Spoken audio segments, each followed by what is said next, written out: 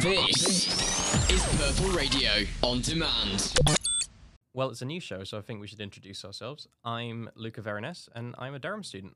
I'm Zac Cairns, and I'm a film student studying at Bristol, not Durham. So we'll see how that goes.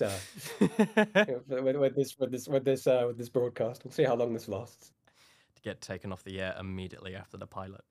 So we've known each other for... Actually, it's been... I did the maths the other day. We've known each other for over 7 years at this point. Yeah, because it's just a bit into secondary school. Yeah, so we've known each other since year 9 secondary school. And a bit of backstory here, we both did A-level film studies. Yeah, and that's, I mean, we were kind of friends before. We were friends before that. You know, we had seen each other and stuff. But I think that's when we properly sort of developed a relationship. Like a stronger relationship, which I guess speaks to the fact that we would do a podcast like this together. True. Kind of makes sense, considering the friendship kind of built around the study of the subject. The study of cinema. In large part. Of cinema, of kino. I'm just giving the audience some of our qualifications, so it's not just another podcast of two random white guys talking about film, which it is. It definitely is. But yeah, I mean, it is. But I'm an academic, Luca. You know, I've written academic papers and essays about film. You know, I'm a Russell Group educated film student. You know, so I mean, you know, I've got all the. I'm basically Mark Commode. I could talk about this all day. I mean, I don't actually think you have any more qualification than Mark Commode, so yeah. Well, he's graduated, I think. But, yeah, but that might be. You've got a couple of months. Just give me a few months. I'll be in the same place. So. And this is where it all begins. The Durham University hosted podcast, Kill My Darling. Do you want to explain the premise, or shall I? I think, well, you were the one it was your darling, if you will, your baby. You're the one who kind of came up with the idea, so... Well, I'm going to kill it. This podcast's over. Oh, okay, that was very short. It was very, very short-lived, it turned out. It really did not work for long. So, as I said, we've known each other since 2016, and we did film studies for 2 years together. And in that time and since, I don't think we've actually been able to agree on a single film that we like. No, at least not memorably. Not memorably. So, the rough premise of the show is that we never actually find ourselves liking the same film or TV show. We always have a little gripe about it. So, our quest, our little mission, I guess you could say, is we're trying to find a selection of films that we both like. And the way this is going to work is that each fortnight, one of us is going to choose a theme and a film for the theme, and then the other is going to select a film that we think might complement it. Yeah, so and I guess that will kind of give us a nice variety of different stuff. And the theme doesn't always have to be, you know, very academic. It doesn't have to be genre-based or decade-based or whatever. It could be, you know, it could be comfort films. It could be, you know, things you associate with a certain emotion, or, you know. So we're going to explore a lot of wide things, and probably going to have people question the exact categorizations. And I'm sure there's going to be a lot of us weaving our favorite films into these themes. But we'll see how it goes. At some point, I'm going to pair one of your films with a Bluey episode, and there's nothing you can do about it.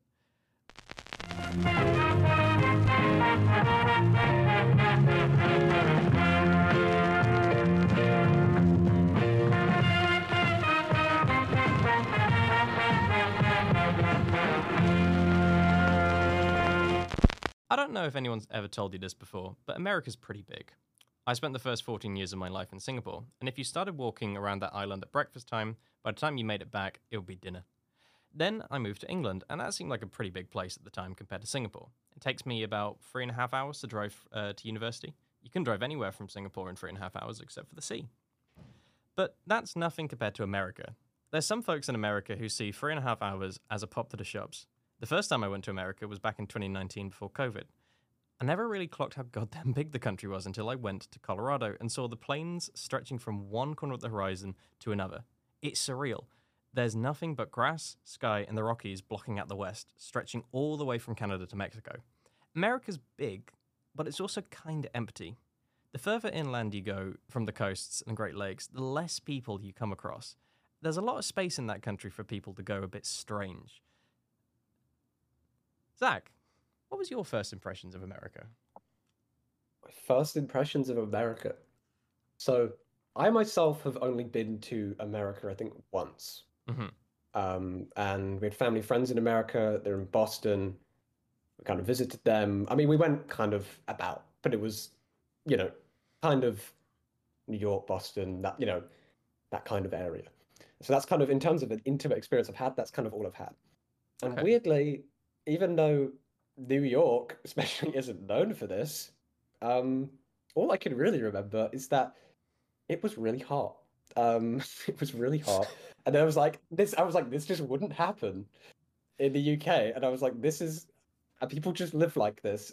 I could just see the humidity Yeah. and these massive tall buildings, which, I mean, London does have and things, but it really did feel quite different in a way. New York, And New York very much feels like a canyon, especially when yeah, you're in the denser bits. And I know what you mean by the heat because I remember getting there and just being drenched in sweat. yeah, which is not something people talk about. People talk about how cold New York is in the winter Yeah. and things like No. that. It's not like a famous thing but yeah, it was also interesting, as again, a personal sort of on a personal note, even though I wasn't, I've never lived anywhere but the UK. I've never lived anywhere but in England, in fact. So, in fact, I've never really lived anywhere other than the house I'm in right now, basically. Always lived where I've lived. But my parents did live in America in the 90s. They Huh. only actually they came back sort of, you know, to kind of have us and that sort of thing. They lived Mm. in Hoboken in New Jersey, so New they Jersey. visited New York, yeah, a lot and Yeah. everything. So it's kind of interesting talking to them about how they perceived it, and they were only there, yeah, for like a few years. Mm. Um, but yeah, it's kind of interesting. So I've got that experience of America, and then just yeah, like I think 'cause you can kind of convince yourself that the culture is not that different because American culture is kind of global culture and they speak English. But just kind of little anecdotes they would tell me about how they would talk to their American friends and stuff. It's kind of weirdly different. Yeah, there are little things that catch you off guard. Um, Now, the reason I brought up Weirdos in the Gaps of America is because I think it ties quite nicely into the two films we're about to talk about. Zach, would you care to explain our choice of films for this fortnight? Yeah, so we are talking about two films which we happen to study uh, in conjunction with one another at A level, and they're probably the two most memorable discussions we had about any films, I would say. And so that this episode will be looking at our first film, Captain Fantastic, which came out in 2016. Kind of quite a successful indie drama directed by Matt Ross and starring Viggo Mortensen. And in the second half, we will look at No Country for Old Men, which we kind of looked at within the same kind of unit. That was kind of the mainstream comparison to the indie drama Mhm. that we had in this in our school study. So and yeah, again, these were films that got strong reactions from both of us, whether positively or negatively. So it should be an interesting discussion. It is. I'm looking forward to going back to No Country for Old Men because that was a film I ended up writing an essay for. So I might see if I can go find that, dig that out somewhere, and see if it still holds up, as it were. Yeah, I'm sure many other A-level students have now cited it in their essays about No Country for Old Men. Does that make Um, me? I'm part of the film studies canon now. That is incredible. now I guess you are really the academic. I mean, you're the only one who's published out of the two of us. I mean, I've got a stack of essays, so there's not been published anywhere. Yeah. Oh man. So now we got that out of the way. Should we talk about the film itself? Yep, let's talk about little old Captain Fantastic. Not a Captain. superhero film, by the way. No. When we first watched this film, a film called Eddie the Eagle was also coming out, and I thought they were the same film because I thought Eddie the Eagle was about a bit of a goober superhero fella, and I thought the name Captain Fantastic was sort of like an endearing comment they gave him. All right. Yeah. Yeah, I guess I can see that. I can see that. Now, this film was quite infamous because you hated it, I hated it. Yep. Our beloved film teachers both hated it. Everyone in the class seemed to love it.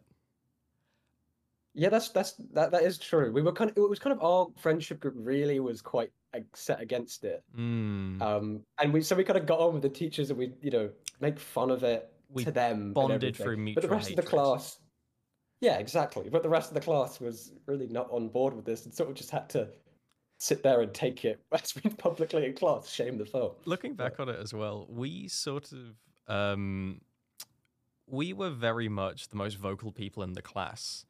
And I remember you and I would go on big spiels about how stupid this film was, and there was always someone in the corner who goes, "Well, I liked it."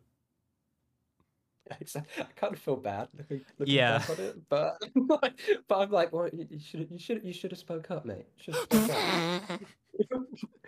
If you had the reason, if you had the It's your the fucking rationality to defend your film, you could have stopped us from doing it, but Checkmate they liberals. didn't. Let's try it with facts and logic. However, a year later, when we were revising this film, you said the worst thing that's ever come to your mouth from me, Yeah. which was, I actually kind of What? like this. Yeah, because I probably watched it. I don't know how many times you could endure watching it for revision, Once. but once. Okay. I've watched it, including, having rewatched it this week for this podcast, I believe 4 or 5 times now. I'm a big rewatch guy, especially when it comes to studying stuff. I think there's a really big value in rewatching something if you're going to analyze it, not just picking up the clips that you kind of like or whatever. Although there's nothing wrong with that either.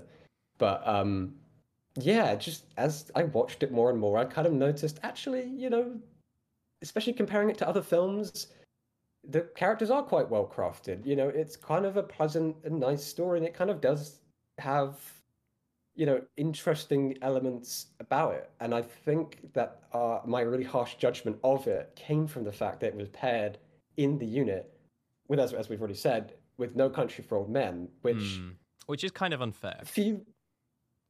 and few films like this side of 2000 really stack up to No Country for Old Men. So I think when you were like, oh, half the lesson's going to be spent analyzing No Country for Old Men, and the other half was Captain Fantastic, you kind of felt like you were getting shortchanged a bit. Yeah, it's kind of like comparing a high school athlete to an Olympian.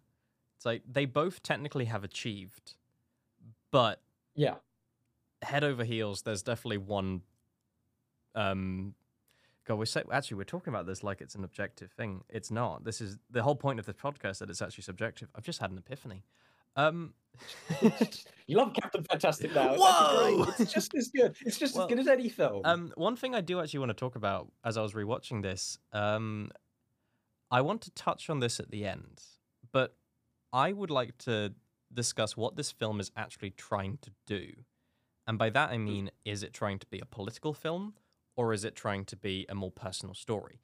And I don't want to discuss this now. I want to discuss this at the end of the episode, towards the end, if that's all right with you. Yeah. I think that. I mean, that kind of blends well with what I was thinking about as well, kind of going into this. So, Okay. Yeah, I think that's an obvious kind of avenue of discussion. I would say the way this film kind of prompts you to think. But so, I think the opening scene of this film is really interesting, mainly from a character setup perspective. I would go out on a limb and say this film's intro sets up a really good, different film. Right. So we've got a little panning shot over a little forest, and I've got in my notes, it looks exactly like Twilight. I don't know if that's a positive or negative comparison. I'm not quite sure. Because in class, people compared it to The Shining. I watched Twilight as a joke over COVID, and looking back on it, it's like, hey, yo, this is the same place. It's got the same lighting and everything. You're saying Um, Twilight's inspired by Stanley Kubrick's The Shining. Is that what you're saying? I'm saying Stanley Kubrick might have been definitely was a bit of Jacob Stan. Um, so we pan down into the forest, and the first thing we see, apart from a deer making its way through the undergrowth, is one of these goober children keeping its eyes open while wearing blackface, trying to hunt this deer. Well, we should note for people who haven't seen the film, It's not actually blackface. actually blackface. He's it's Yeah. kind of like he's hunting, he's trying to camouflage, he's got Yeah. black paint and dirt on He his face. looks like Marlon Brando in Apocalypse Now when he's tormenting the dude in the cage. Yeah. So the reason I find this scene interesting is because it almost feels like, in this case, the main character of Captain Fantastic is not a pseudo-intellectual like he is presented as for the rest of the film. He almost feels like a feral prepper. Because what's happening in this scene is his oldest son is undergoing some sort of rite of manhood by killing a deer. Literally, he jumps on it and slits its throat and eats its raw liver. And I remember this specifically because he says, "Today, the boy becomes a man." This is, obviously it's very inspired by actual ceremonies or either actual ceremonies of tribal manhood, or someone's idea of what this might look like.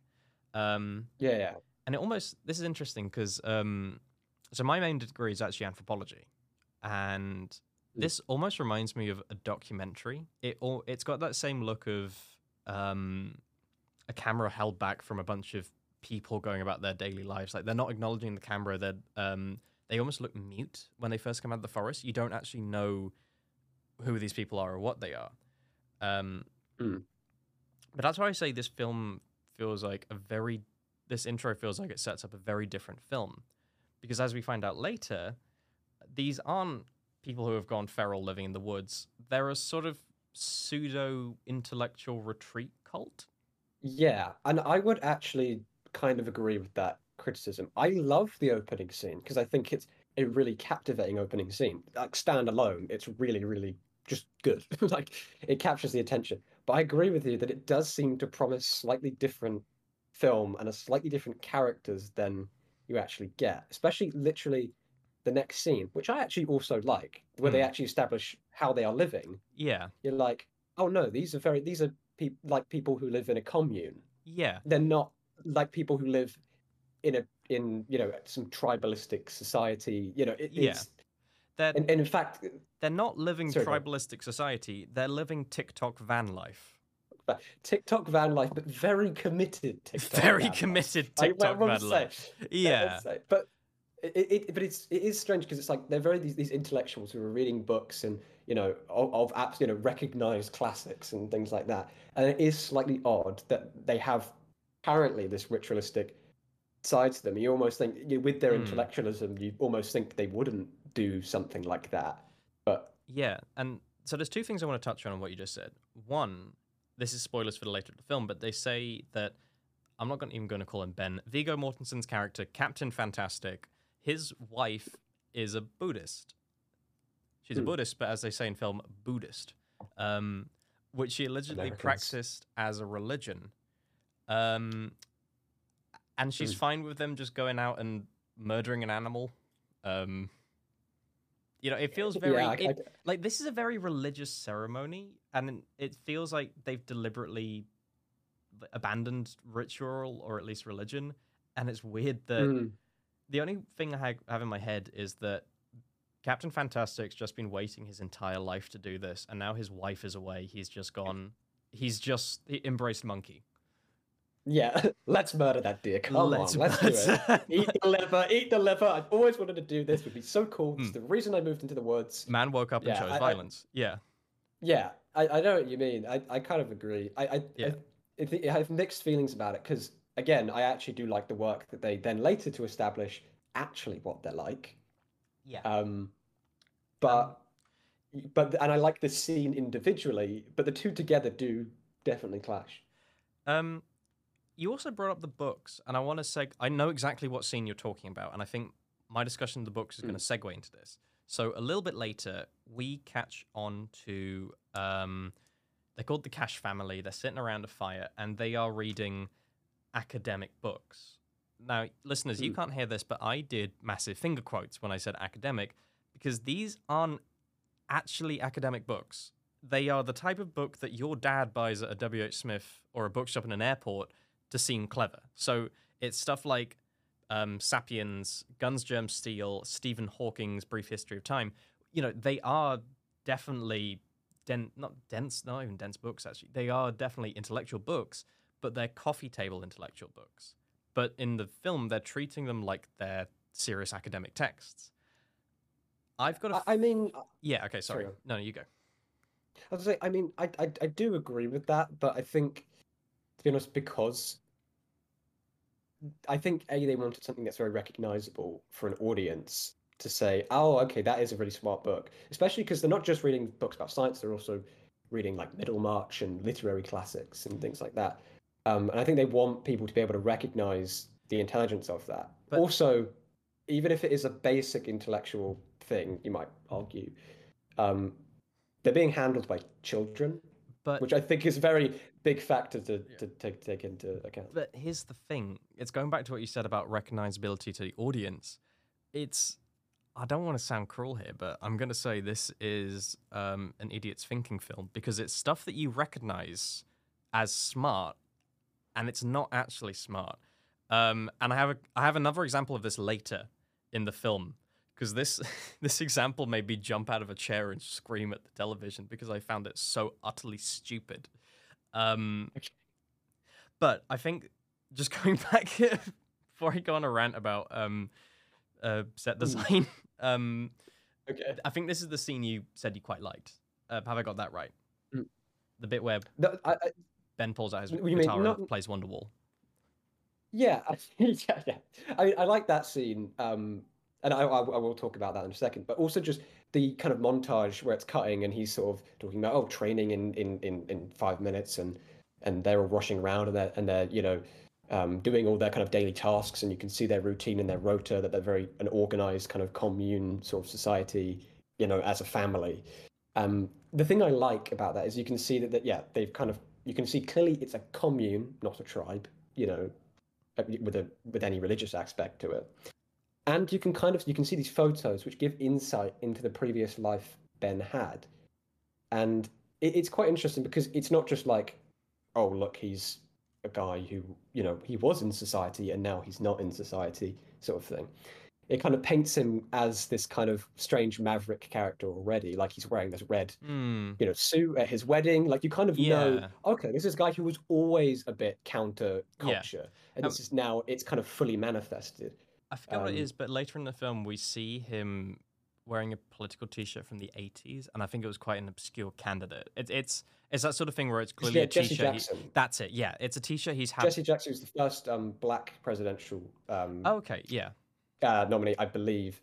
It was Democrat, and I believe that was actually also something that Viggo Mortensen brought. It was a T-shirt that Viggo Mortensen had himself, and he brought it into the character and was like to Matt Ross, who's the director of this film, do you think this would work for the character? Does this work? And that's something that Viggo Mortensen actually brought to the role. But the characters, you're right, it's good at setting up the character as a guy who's been pushed against the mainstream for a while. My main problem with this, and this is something I only realized now rewatching it, when I said earlier he's living TikTok van life, what I mean by that is this motherfucker has assumed the air of poverty, but he has a massive safety net. Because as we learn later, his father-in-law is a rich-ass dude living on a golf course in Arizona. So this guy can afford to go off into the woods because he knows he's got a safety net. And the reason we know he's got a safety net is because the next scene is Mr. Captain Fantastic learning that his wife died in a hospital, a private hospital. But to be fair, this is kind of recognized as a thing. And I think this will go to discussion I think we'll have later about the nature of Ben, Captain Fantastic's character. Yeah. Because he is called out for that by his kids. He's like, he says, like, especially, I thought you were against Big Pharma and, all this private medicine and all this money. And, you don't like Jack, played by Frank Langella. But you're willing to take advantage. But you're willing to take advantage of this. Yeah. And I think you're right. That is a good discussion to be had. But let's save that for the end. Yeah. Yeah, sorry, I didn't, I didn't want to interrupt you there, but I think if we start talking about that, we won't have anything for later. No, I was just kind of just pointing out that kind of bit that again, just early on, these Yeah, contradictions are set in place, and I think they are true. deliberate contradictions. I Okay, don't think that's an accident. okay, because I'm not entirely sure on that, but let's get into that a little bit later. Mm. My main notes for this scene is in all caps. Is that the bar from Breaking Bad? Because it looks like the bar where Walter White, in the penultimate episode, goes back to New Mexico. Yeah, it kind of does. I can kind of see that actually. And he's there alone. Yeah, it kind of works. I can kind of see Bryan Cranston in this role. Actually, it's kind of he's sort of he has a similar quality, I think. But, Jesse, training in 5 minutes.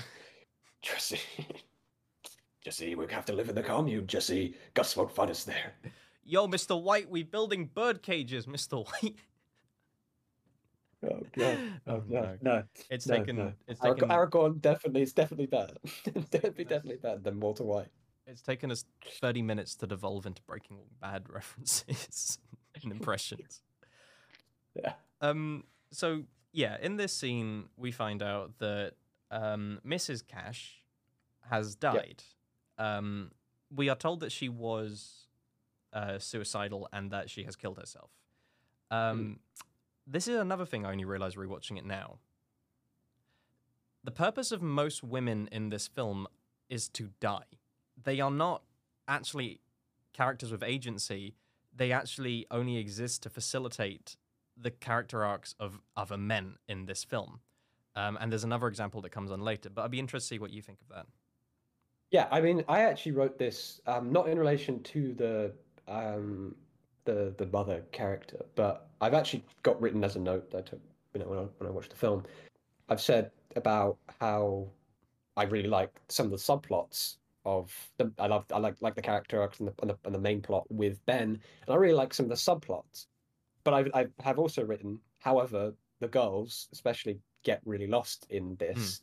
I think the male characters in the film are really well explored, in my opinion. I actually think they're very well built. But yeah, you're kind of right. The female characters are kind of only given significance by a big incident that kind of happens and the way it affects kind of everyone else. Which not I don't think in terms of within. It's not necessarily a bad storytelling device the way it's used, but yeah, those characters do feel a little bit less. It's a bit. They do feel a bit more flat. They do feel a bit more flat. It's true. Do you think this is a good point to actually just give a rundown of our main family? Because we've been talking around it for a while. Yeah. Do you want to do that? Or? Yeah. So we've got Ben Cash, Captain Fantastic, played by Viggo Mortensen of Lord of the Rings, Aragorn fame. Yes. So he's the kind of the family patriarch, the father of this group. The father. Yeah. And then sort of the other main characters are Bodovan, who's played by George McKay, who you might know from 1917. George McKay, really good actor, doing an American accent here. Yeah, Bodovan, he's the eldest son. He's kind of the one who kills the deer at the beginning. The one who kills the deer in the beginning, and he has a sort of journey into manhood across the film, arguably, is his thing. And we also have then two girls who, like I was saying, I think get lost a bit. Yeah, they are a little bit interchangeable. They are, I think they're twins. And in my notes, they're always just the ginger twins. They could be the same person. Vesper and Keela. Yeah, that's it. They could be literally the only purpose they have in the film, apart from, spoiler alert, to nearly die, is they sort of just react to things. Like we get a revelation, and then it always cuts to these two sobbing together or cuddling together to the point where they feel joined at the hip. And I'm gonna be honest, they might as well be the same character. Yeah, I agree with this. I also think you can probably apply that to there's two younger children as well. One of them is basically slightly more funny than the other one. And that's one of them is naked, and that's it. That's literally their personality. They are naked. Yeah, which is a bit yikes. But with the girls, it's a bit you would hope for a bit more character with them. But I will say, I think what this comes down to is Matt Ross probably wrote this wanting to write stories or finding himself being able to write stories about Bodvan and about um, Ben and about Relian, Yeah, who I should mention, Relian, who is kind of the he's the middle. kind of the middle problem child who is the most rebellious against Ben. And yeah, those are all well explored. And I think he could kind of find his way into those stories. But I think what he wanted is A, he wanted obviously female characters in the film, and I think B, he wanted the idea that Ben is leading this Yeah, big happy family they who's in, it's this kind of big society that he leads, this team that he leads. It couldn't just be him and his two boys. It wouldn't work. it almost feels like the Von Trapp family in a weird way. Yep, and reviewers have compared Yeah, him to Von Trapp. Yeah.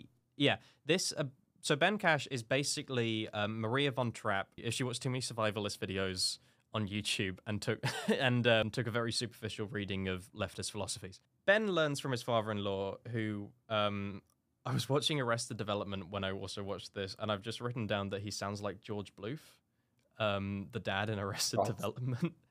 So I was half expecting. I haven't watched it. Oh, you should. It's I think it's Chevy Chase. I think who plays George Bluth. Oh, Chevy Chase. Love Chevy I Chase. think so. I was just expecting him to yell, "There's cash in the banana stand!" at some point halfway through this. That is not going to make sense to anybody. Anybody who hasn't watched it, Yeah. it doesn't make sense to me. So he learns from George Bluth that his wife has died, and he goes back and just goes into a little room where all his kids are sleeping, and basically drops a massive bombshell saying, "Your mama did." We get a very Freudian scene where Relian, the problematic child, has an Oedipus complex. He's very emotional about his mother, and he tries to kill his father. Yes, that's true. I didn't think of that, to be honest. I did write that as a joke, to be fair, but now I'm looking at it. But it kind of does work as a thing. Yeah. But I think more where this comes from is obviously in the narrative is that he feels that Ben and the lifestyle that they've led has caused the mother's death, and so he lashes out at Ben specifically. Yeah. It's not just a random sort of Freudian, just lashing out. How does Mr. Captain Fantastic go about dealing with the death of his wife? Well, as far as I remember, he obviously has the scene where he very brutally just kind of tells his children that their mother is dead, and they react as you expect. But as far as I remember, it's just that he then basically he kind of goes on a mission to show up at the funeral. Yeah, that's happening. But in between that, we've got a scene where they get back to training. Oh yeah. What are they training for? I think just general survival. Because I noticed something which made me giggle, and now I can't unsee this. Okay, so there is a noted absence of minority characters in this film, and Ben has secluded himself from the world. He wears a Hammer of Thor pendant, which has been adopted by a bunch of alt-right groups recently, and he is blonde and has blue eyes. My man is training for the race war. I think you're into this a little bit. No. Hear me out. This dude has secluded himself in the woods with his Aryan blonde ginger children and is training them to murder. Okay. So he's gonna come back out of the woods, take over society, and make it a racially pure communist society. Oh god, no. No, that is not a reading of this film. This is not a reading this film. This is not a reading this film that anyone legitimately has. Yeah. I think the point about a lack of ethnic minorities is something we can bring up later, but that's something I would have touched on. Yeah, but it definitely isn't a film about someone going for that. Yeah. So they're climbing a bare mountain face. Relian, the Freudian youngster, falls off. Is said to have broken his arm, but he sort of does. It's a bit. They say he broke his arm. Isn't it? Yeah, but he doesn't. They don't put it in a cast or anything like that, and we see him using it out perfectly fine for the rest of the film. Yeah, I mean, I think yeah, I can't really remember exactly what if they say that he has that injury. They definitely say that he's. I mean, I think he's got some sort of thing in his hand or a fracture or something. Mm. I mean, later this does come into play, but It does, yeah, but it does, but it's not in the sense that it is this big injury. It's kind of more in the sense of that it's visible scarring and bruising. fair. Is more where what it works for. I can't remember exactly if they do establish like, oh, Aurelian, his hand is screwed and he can't do anything. No, because he's able to actually climb on it. It hurts, so it's almost more like a sprain than anything else. Yeah, so I think it's not a big part of the film. I No. mean, it's kind of It does come. It it's a comes back Chekhov's later. Yeah. it's a Chekhov's gun, Chekhov's wrist. but not in the way that you would get Chekhov's wrist. But it's not like in the way that you'd think. It's not. Yeah. It's an emotional Chekhov's gun rather than a physical. Now I can't remember when this happens, but it's before they leave the commune. The oldest son, Bodovan, receives a bunch of letters from various universities in the United States. And this goes back to what I was saying about this film showing you these people are clever with things which are recognizably clever. Because he's going through these papers and they literally say Harvard, Brown, Yale, they're all Ivy League schools. And I didn't take a note of them, but it is literally the Wikipedia list of Ivy League schools, and he's going through them one at a time. It's strange that they felt they needed to have every single goddamn one. And I have suspect that these are actually all just rejection letters, and he's just carrying them around thinking, oh, I got into Harvard. Yeah, just rejection. Yeah, like he shows them to Ben later, and he's like, this says rejected. You didn't read it. You just assumed. No. Yeah. I mean, I kind of get your point. I think it's a thing that it's recognizable, but I think also the fact that he's applying to university, is important. It is important because he's defying his dad, right? Yeah. But the dude was accepted into MIT, and he lives in the fucking woods. Is he accepted to MIT? Yeah, like he says later in the film when he confronts Ben, I got accepted to MIT. Motherfucker, you have never seen a computer in your life. How the hell are you at MIT? I mean, they do go into the town and stuff for certain sort of things. Yeah, no, it's but not like they're completely divorced. but it's... I know what you mean, but to be honest, largely I don't have a problem with it because I kind of like the fact that you might also say, oh, he's not in the mainstream educational system, he doesn't have the grades. How would he be able to get it? No, but I kind of like it's the idea that he's actually, that what Ben has given him is valuable. And again, it's an important tension in the film whether Ben is a good parent or not. It is valuable that he is really brainy and that he still is able to get accepted into these schools despite he doesn't have the mainstream education. I appreciate the intention, and I think it's a valid intention. But it is stupid. It is not thought out how they presented it. If you did it's annoying. That's what it is. It's like it's poorly thought out. I don't really agree. I get I MIT, right, maybe, but largely I don't have a problem with it because to me it's not like, I mean, there's obviously many things in this film that are sort of very oddball and out of this world. It's not among them, in my opinion, in this film. And I can and within the context of the film and the way it presents itself, I can go, okay, yeah, whatever. He's an absolute genius, and he's gone into this, despite the fact. And again, it's important for his character, So, to me, it's not that inconceivable. Maybe it is. Obviously it's the generic top universities, and maybe it's slightly implausible. But again, I would rather a film be emotionally worthwhile, which I think this scene does give you, and recognizable to an audience, rather than be always very plausible. And that was something it's not Hitchcock was big on. It's not even plausible. It's ham-fisted. I think you could have had the same effect with just I got accepted into Harvard. That I would personally, I'd find that believable. It's more subtle. So you would just. I'd just pick one. I don't understand why he has to go through a list of the letters. It is just showing the audience how clever this dude is. It's assuming your audience is not going to get it. I don't like it because it's almost talking down to your audience.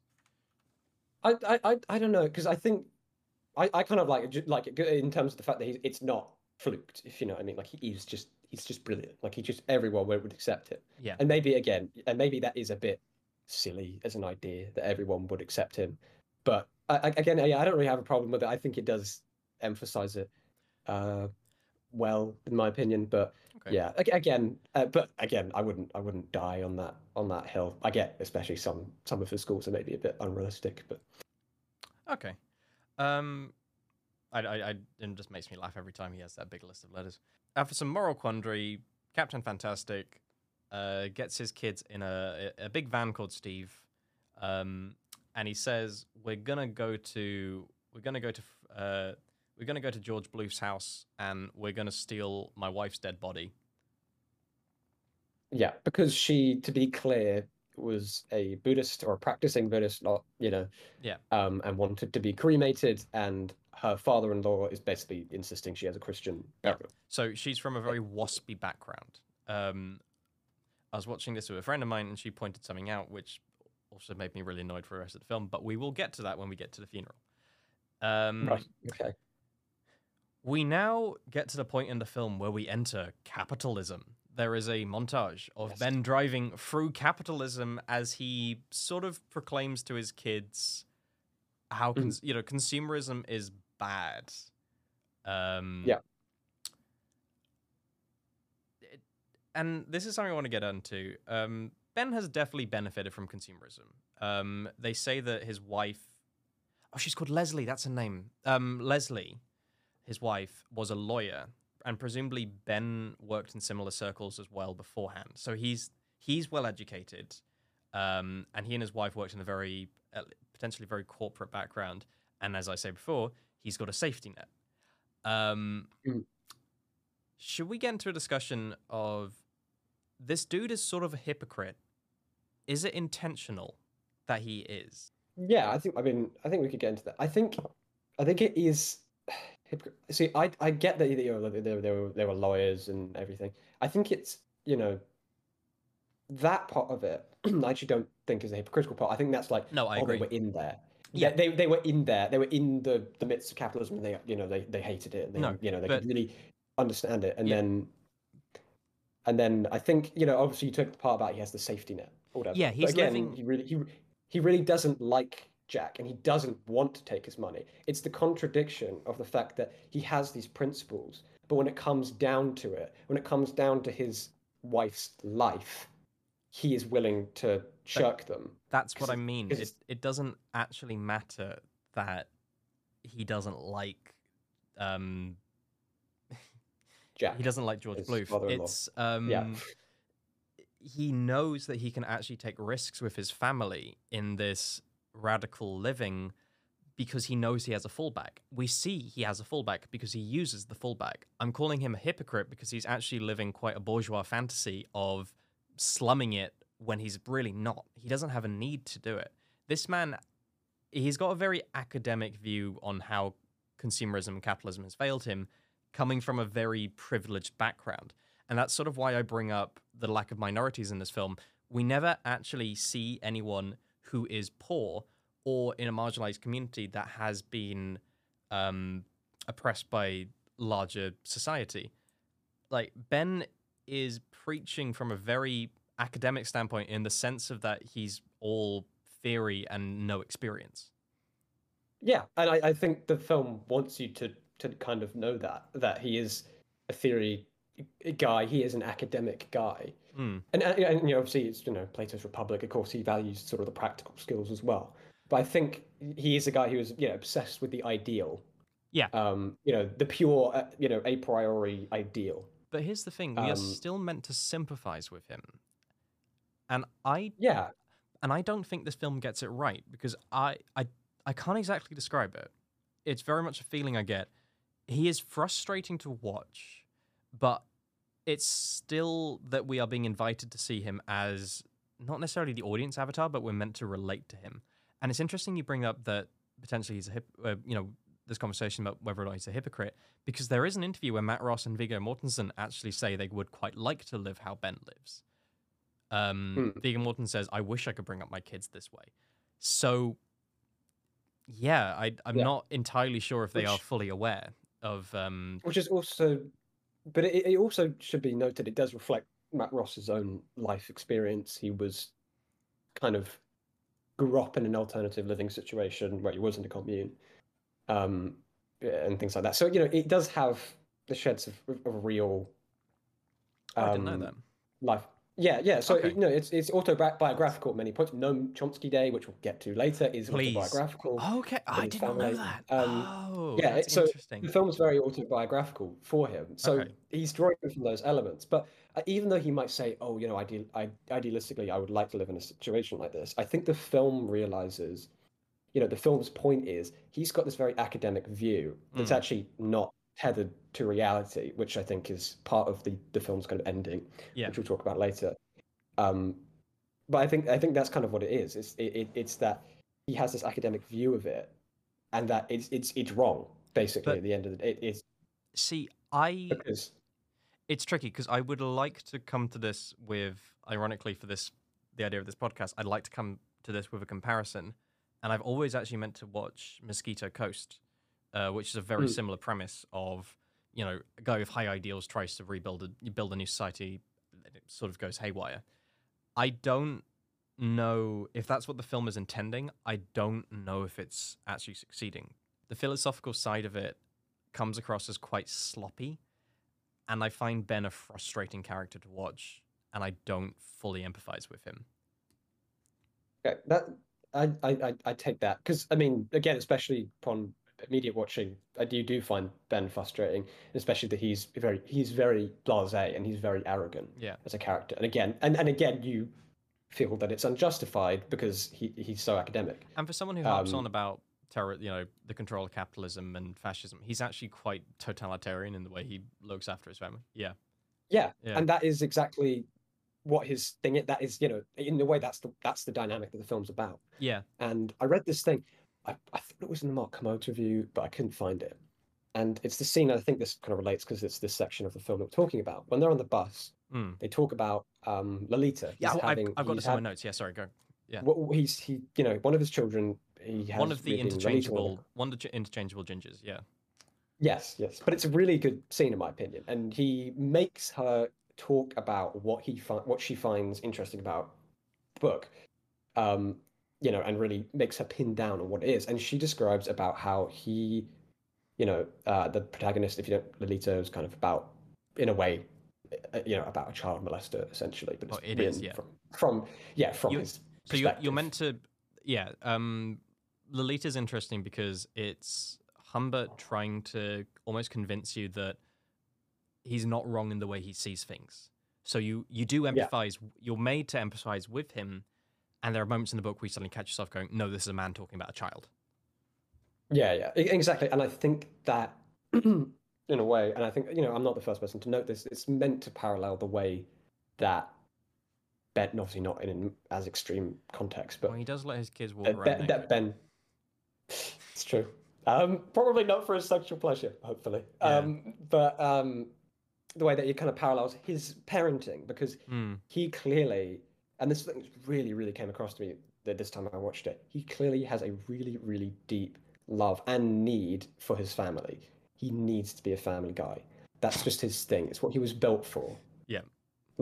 And I think that's like one of the you're laughing, but I think this really no, because I was just thinking of Peter Griffith. Oh, because it's a family guy. Yes. Yeah. That's literally where that comes from. That's literally where the phrase. I know, but yeah, I know. It's just Yeah, sorry. I've disassociated it in my brain the meme. But yeah, he's a family guy. But he's not a screwball. He is, he's a dictator basically. Yeah. He's got these massive militant ideals, and it's the balance between this love, this tender love that he has, and his kind of dictatorial ideals of how he thinks people should live, and that the way these intertwine. And I would actually say this kind of, call me pretentious, it goes it kind of ties in with the title of the film, that he's this fantastic guy who's this fantastically loving, which is what his wife in sort of this ghostly vision tells him, that he's her fantastic man. Oh yeah, he hallucinates about his dead wife giving him compliments. Yeah. And And the other side of it is that he's captain because he's this guy who's leading this big troop. He calls himself the captain of this bus as he's driving it. Yeah, he does, And doesn't he? it's that tension between being captain and being, captain dad and the fantastic dad.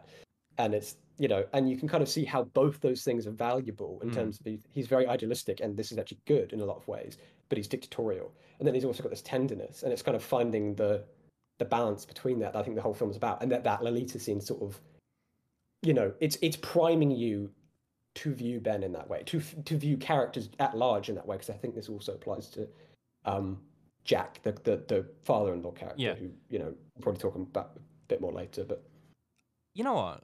That is a really good breakdown. Because I have literally a page of hate about this scene, and now you've actually pointed out that it's I still don't like it, but now that you actually point out that it's a good character, it's more of a character study in how he's quite controlling of his kids, and he actually forces them into situations they're not comfortable with in a way. Yeah, definitely. Yeah. The one problem I had with it is I find it a bit weird that they chose Lolita in particular. And I could argue this going back to my idea about they've chosen a book that the audience knows is controversial, maybe not necessarily why. And they're showing that he's quite a maverick for discussing this quote-unquote controversial book. And I did actually write down, are they drawing parallels between Ben and Humbert? Now, I have not read Lolita. We saw the film adaptation a while back, also with Frank Langella. Yeah. Yes, yeah, the Adrian Lyne one, not the Stanley Kubrick one. No, which maybe we'll talk about in a later episode. I don't know. I would actually be really happy going about my life not ever watching Stanley Kubrick's Lolita. Thank you very much. I meant Adrian Lyne. Oh, well, yeah, no, I think because it's a film we both find interesting. Yeah, I think that could be quite interesting. But I don't know enough about Lolita to comment on it, but I think that is an interesting point to make. Another point I have to do is, this is just a thing for me. There's a bit where he speaks Chinese and his pronunciation is awful. I couldn't even pick up what he was saying. Oh, yeah, this is quite frequently happens when it's not a problem with this film. Speaking a foreign language for one for one bit of the film. I heard the German section on Wednesday. Apparently, it was also very terrible to the ears of actual German speakers. Germans no like. Yeah. There's also a couple of things I picked.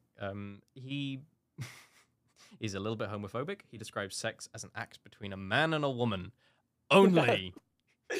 I did think that in my meme thought. I mean, all I'm saying is, blonde haired, blue eyed guy with a hammer of Thor symbol. Sex is essentially between a man and a woman training for the race war. What more can I say?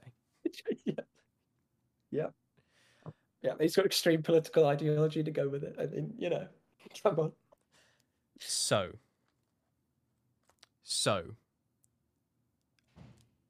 do we want to talk about Noam Chomsky Day?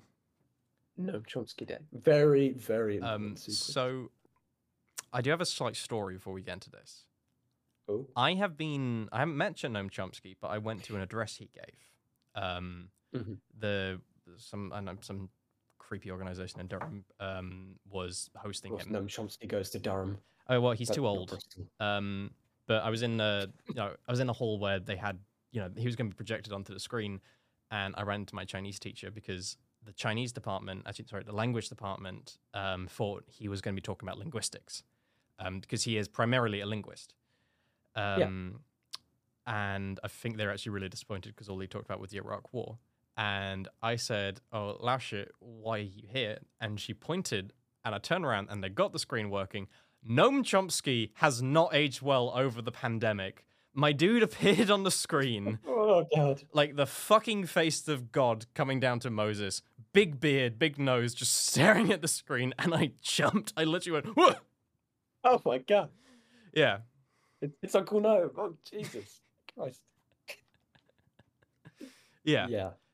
I can't say I've had this pleasure of having seen a recent Noam Chomsky. He looks like Gwyn from Dark Souls, the final boss of Dark Souls. Noam Chomsky is the final boss of Dark Souls. He's quizzing you on like linguistic terms and political developments. It's just Oh my god, if I ever go to a debate, I'm just gonna yell, memorize the attack patterns, dodge roll, notice the iframes. you will be kicked out quicker than probably anyone has been kicked out. No. They're not gonna catch me because I've memorized their attack patterns. You would simply avoid being moved out. You would literally dodge. You would physically dodge. Look, I did the maths. I am in, I think, around 12,000 people on the planet who have beaten the Bloodborne DLC final boss. There are not many people who have done it, and I am one of them. Wow, look at you! Look at you, bigging yourself up here on this podcast. There you go. What a pro gamer you are. That's why I started this thing. you just every episode there's just going to be a slight reference to how good you are at video games. Just like, yeah, I beat Dark Souls 3 in like 3 days. Dude, there's people didn't take me that long. There's people who beat that shit in 30 minutes. Anyway, let's go back to talking about the. I know it's weird. Let's go back to talking about the proest gamer of all time, Noam Chomsky. Yes, known gamer and streamer. He's very. I mean, he was on a big screen. Right? So I mean, yes, Noam Chomsky Day. You had thoughts? Why does it exist? Because even though I have been jump scared by Noam Chomsky, I don't actually know much about his political theories. I know a lot about his linguistic theories. It was a thing I took a seminar on that. You have studied politics and you have studied philosophy.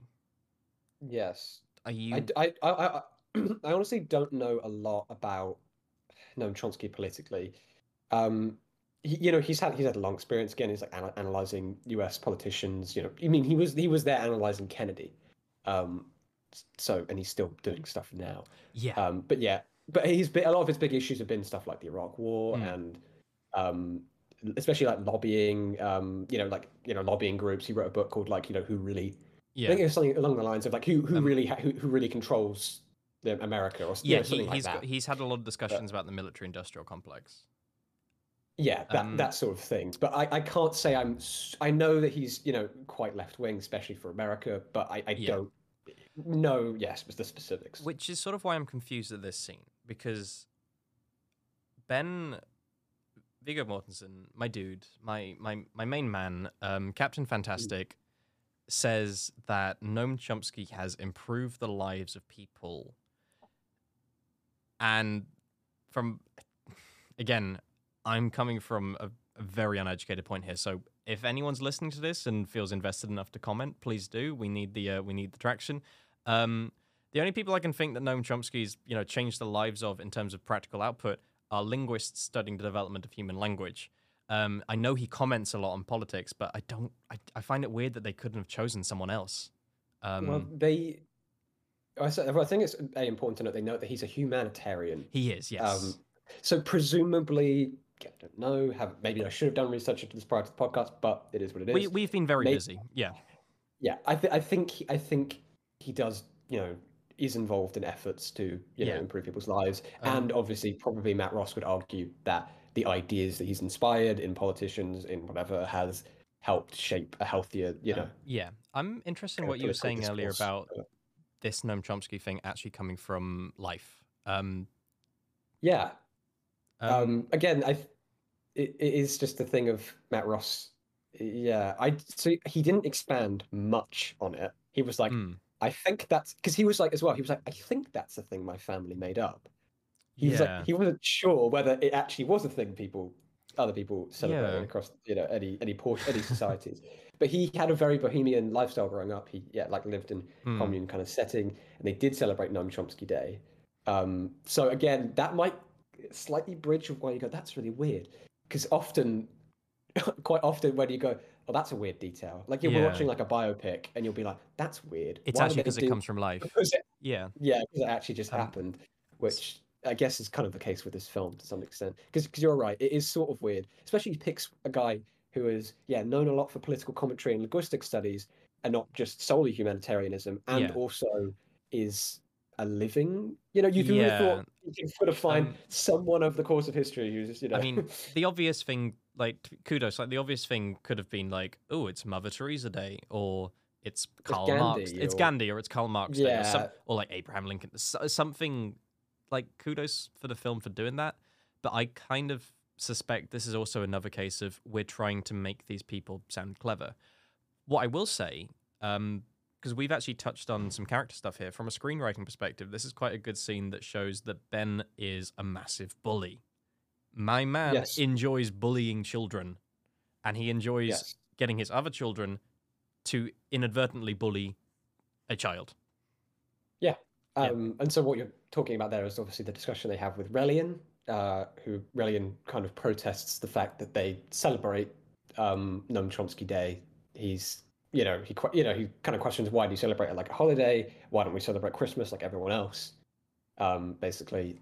And yeah, and again, I actually think this is quite a well-directed scene in terms of Viggo Mortensen's performance and in fact the actor playing Relian, who name escapes me right now, but he also was in It.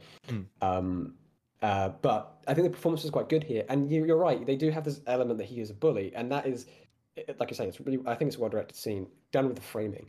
Like Aurelian's kind of alone, and Ben, the way he's often framed in conjunction with the rest of the family, it's kind of like, even though Ben is the only one actually arguing, he is the one.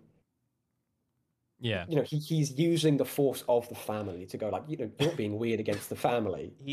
What are you doing? Yeah. And he's like, explain your ideas, but it's kind of condescending. He sort of reminds me of those assholes who weaponize the idea of free speech, because Relian, for context, says, why can't we celebrate Christmas? To which Ben says, why would you rather celebrate the life of a fantastical elf? Which is a bit of a fictitious elf, which is, one, a bit of a misargument, because that's not actually why a lot of people celebrate Christmas.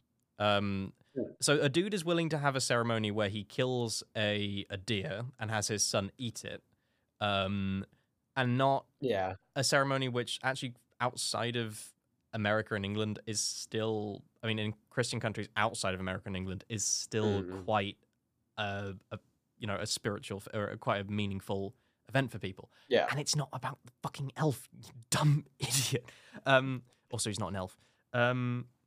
Yeah. Yeah. Also, it should be noted, there's a comment right before this in a different scene where he tells his family not to judge people in America for being fat, and he's saying we don't judge people in this family. And then one of the girls replies, except Christians. It's weird. It's like that Reddit early internet atheist days, when people people who would eventually become nitwits like Sargon of Akkad and all those weird creepy right-wing folks began by doing atheist debunked, where they would do the most basic shit like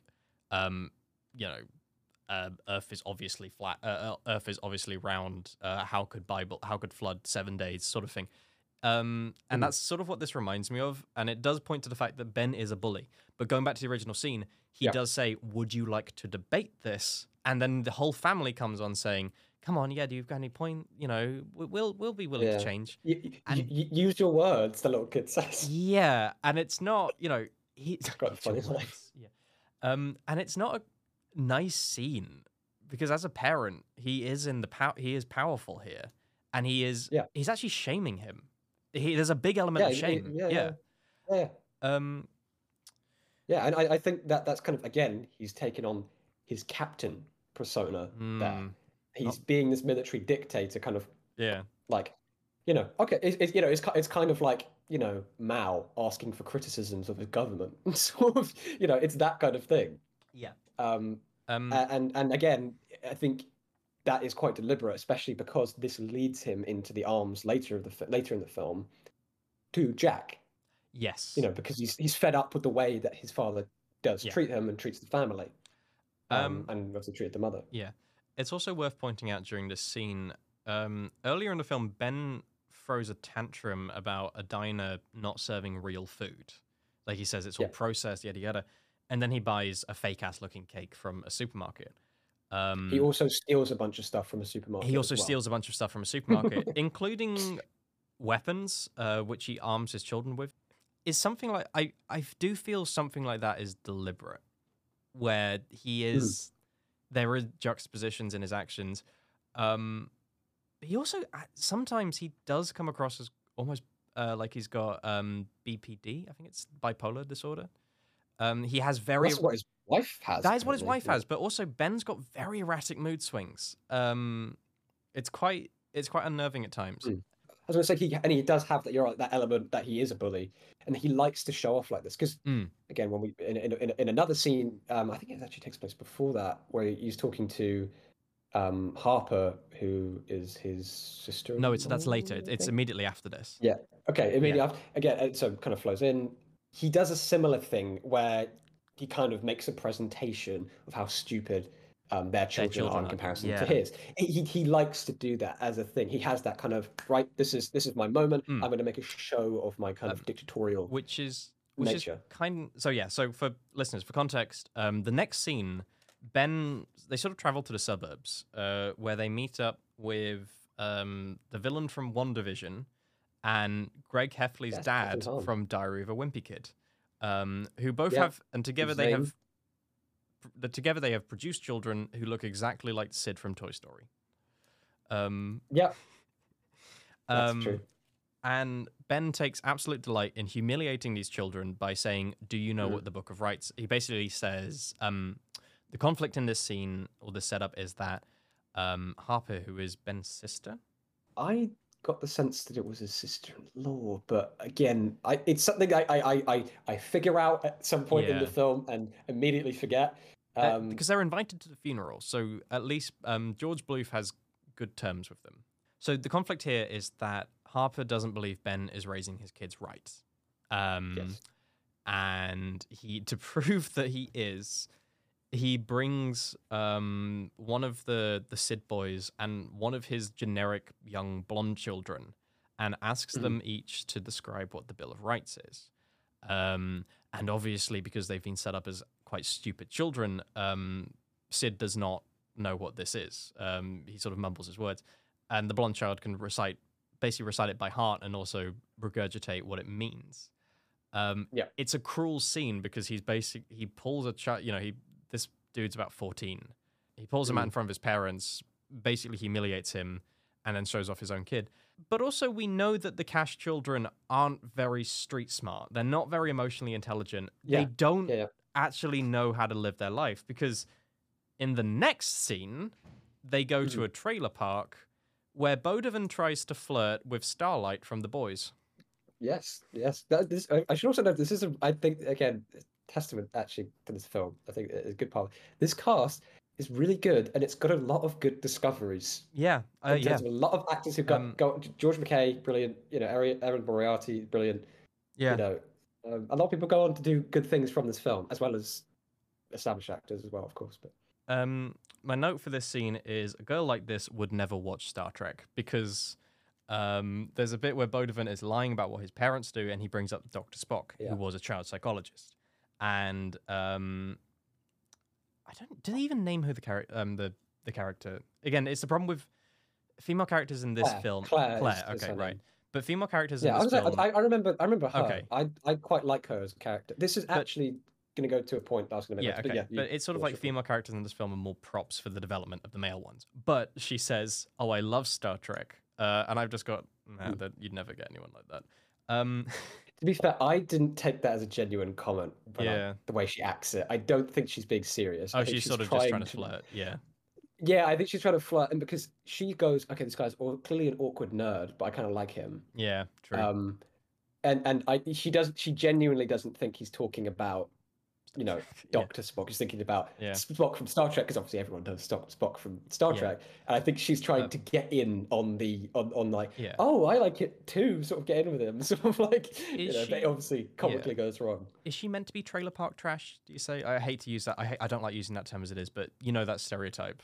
I don't know. She's obviously trailer parky, but I mean, they don't make an attempt to make her trashy, I don't think. No.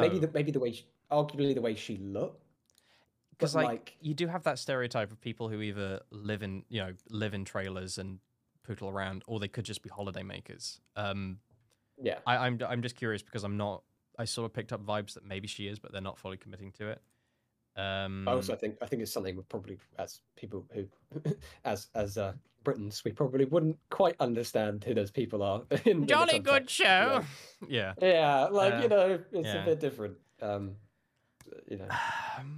That's a very American thing, living in a trailer. Yeah. Like that. But It's got But the main thing about this is Vodafoone's obviously got a crush on Claire.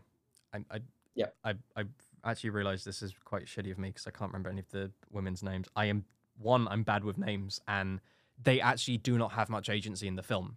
They are not central characters, so I don't actually get much. They don't have much screen time, and I don't really feel the characters, so I don't clock their names very easily. So the main takeaway is Bo, in his eternal wisdom, has a little thing for this girl, and he goes up to her mum and says, "I would like to marry your daughter," because that's how he thinks the world works. Because I guess the stereotype is he learnt it all from a book. Yeah. And this is the first time he's been attracted to someone who isn't his sister. But... Yeah. Yeah. Yeah. I mean, yeah. I think it definitely gets that across. And I have to say, this is the film is a comedy drama. It should be noted. It's not just a drama. It's a comedy drama. Has a few funny scenes. It's mostly kind of, well, kind of just inhale worthy kind of jokes mostly. But this scene where he proposes, in my opinion, it's laugh out loud funny. I really find the scene funny when he says about that he's proposing in front of the mother, and he says I have penetrated your daughter. Yeah, that's I hope I have penetrated. I hope to penetrate for yeah. Yeah. Which I know what they're trying to do here. It's kind of it's a decent trope to go off. I just kind of find it I find it annoying because they set up that this dude is so clever and yet he's also such an idiot in this regard. Yeah. I know it's meant to show a failing on Ben's part for not educating him well enough. I just personally I feel it's quite ham-fisted. I'm okay with it because I guess it might be the way you see it, because I do see this as a comedy drama. Like it's got comedy elements of it as well. So when everything's comedy, I'm okay. I'm in terms of plausibility and all of that sort of thing.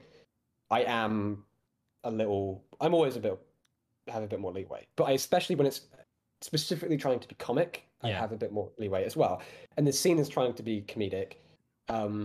And so I even though, this whole penetrate comment is a bit maybe ham-fisted, and the fact that he would propose is kind of like... I agree. I like the scene in isolation, but he sort of feels unplausibly stupid. Yeah, I think especially, with women, they do establish earlier he has an encounter with women. He literally doesn't say anything. Yeah, it's very Big Bang Theory. It feels like a scene from the Big Bang Theory because he doesn't make eye contact with them. He sort of puts his head down and acts like a bit of a goof, and then he says something stupid. Which I mean, for me, works, but I understand that maybe if you kind of think it's a bit over the top. I think the problem for me as well with this film, I'm not sure what this film is trying to be. I don't think the film knows what it's trying to be, and I'm interested that you have a much better takeaway on both those things. Because for me, this is a thing. It's a clear sign of his lack of independence about how he's not actually prepared to kind of flee the nest as he's been wanting to, like when he wants to go to university, things like that. And as Bode even tells him, in a scene, tells Ben, in a scene that's maybe the next scene or the scene afterwards. Sorry if I'm skipping ahead. He tells Ben, "I don't know anything about anything unless it comes from a book." Yes. And again, so that's obviously establishing a core trait, and this will go to the ending of the film. This all kind of this independence of both of him being able to be socialized is something that kind of is carried through to completion by the end, in my opinion. But and I think you're right about this being a comedy. This is definitely the lighter bit of the film before we get into the more intense melodrama of the funeral, because there's also a bit where we see Aragorn's dongle. Yes. Yeah.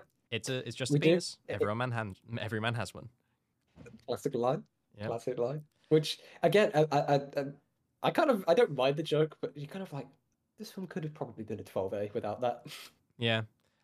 I sort of suspect maybe. Do you think they put that in the film to boost the the rating? That'd be a strange Yeah, it thing would, to wouldn't go it? with. Yeah. Yeah, I they mean, usually like to have the rating be lower because yeah. then a wider audience can see it. That being said, Commercially, there's not much reason to do they that. did But also open the film with like a deer getting its throat slit. yeah, but that's 12A. The Dark Knight's a 12A. Oh right, okay. So it's kind of. Well, that's going to be important for any sixth former listening to this discussing audience and spectatorship. Now, I to guess so. segue into the scene of the funeral, I have a quote from my friend who was watching this. I would also like to point out most of the notes I've actually been making aren't mine; they're hers. She was very adamant. Right, right. I was half tempted to have her on this because she was adamant about hating this movie. Okay. Yeah, but the quote is "red suit, not crunchy," because Ben and his family of Aryan children break into a funeral. Yes. Yeah, Their mother's funeral. to be clear. Because it is revealed that Mother Darling, in all her infinite Buddhist wisdom, wanted to be cremated and flushed down the nearest public toilet. Now, here's the thing. Mummy Dearest has been embalmed. And embalmed bodies don't burn. At least not very well. Mhm. So they're kind of fucked. And this is such a cinema sin ding thing, but Yeah, I'm gonna say. yeah, I know. But my friend pointed this out to me, and it sort of ruined. Like, I sort of got really grumpy thinking about it for the rest of the film. But to be honest, I don't. To be fair, I agree with you. I do overlook things like that a lot of the time. It's just in this case where I don't like this movie that it's just I can't bring myself to overlook. Yeah, it's a little niggling thing that becomes a bigger, like, there's a lot of films I like which have that problem. It's just when I don't like the film, stuff like that starts to get at me.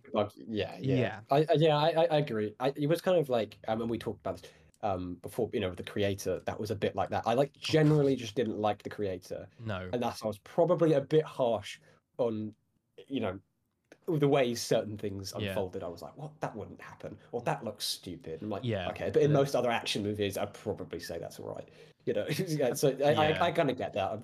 But actually, I think it's an interesting you brought it into parallel with the creator, because I think both of these films have a similar problem where they're sort of pseudo-intellectual, and because of that, weird little minor gripes like, why the fuck is this Noam Chomsky Day? Embalmed bodies don't burn, or with the creator, like, why did all the robots convert to Buddhism? It's sort of just a bit like, yeah, but why? It sort of just niggles at you. Yeah, I understand that. I do find it interesting to talk about like it being like a pseudo intellectual film. Yeah. Because I think it's a film text. Maybe it is, but I'm just never. I'm just not like a huge on value judgments like that. Fair. Just because like I think very, certain films can be very intelligent, which you wouldn't think are, if you know what I mean. No. So I'm always a bit hesitant with the term like calling a film intellectual or not. I call it pseudo-intellectual because it's got the trappings of intellectuality. Like, it names philosophers, it brings up philosophy, but in my opinion, it's quite superficial, which bugs me. Yeah. It sort of it annoys me. It almost feels like an upstart. Not actually, upstart's the wrong term. It annoys me because it feels like a loud man in a room talking about something he doesn't understand. Yeah, like someone who's watched a couple of YouTube videos on Marxism and whatever, and then starts talking about it like he's, like he studied it. What I'm saying is, I kind of understand. Yeah, what I'm saying is, I do not like this film because I recognize so much of myself in the film, and thus I am filled with such self-loathing that I do not like this movie. I'm not Matt Ross. I'm not Matt Ross. I'm not Ben. I just need to accept that I am Captain Fantastic. Yeah, he's literally you. Yeah, he's literally you. I played Disco Elysium once, and I. Yeah, and suddenly you're Ben Cash. Yeah. Yeah, I kind of get it. Although I do have to say that I think you are an academic person, and you are familiar with these things. So you go, oh, Lolita, that's really obvious. That's really obvious. I know people who've seen this film. They go, I have no idea what Lolita is. I've That never is fair. heard of Lolita. Yeah. I've never heard of half these things they talk about, these authors. Okay. And especially, I mentioned to my cousin, who he was in the room with me, watching it for part of the thing, and they were talking about communist ideas and things like that, and which Yeah. maybe to someone who studied it, you feel, oh, this is really superficial and kind of weird, kind of just really superficial and doesn't work. But he goes, like, he watches it and he's just going, and I told him it was kind of it had been nominated for an Oscar and things like that, won certain awards, and he was like, oh, why is it all these really strange films with really sort of strange intellectual things? Why are they the ones always that get the awards? What we have discovered, dear someone listener, who's not into film. What we've discovered, dear listener, is that I have had my Anton ego moment where I realized that I am too much of a critic and I need to let art be art. Yeah. You're too fancy for your own good. You're too fancy for your own good. You can't love the common man's film, Captain Fantastic. No. I love trash. And I love high art. I do not like this awkward blend of both. Get it out of my sight. Yeah.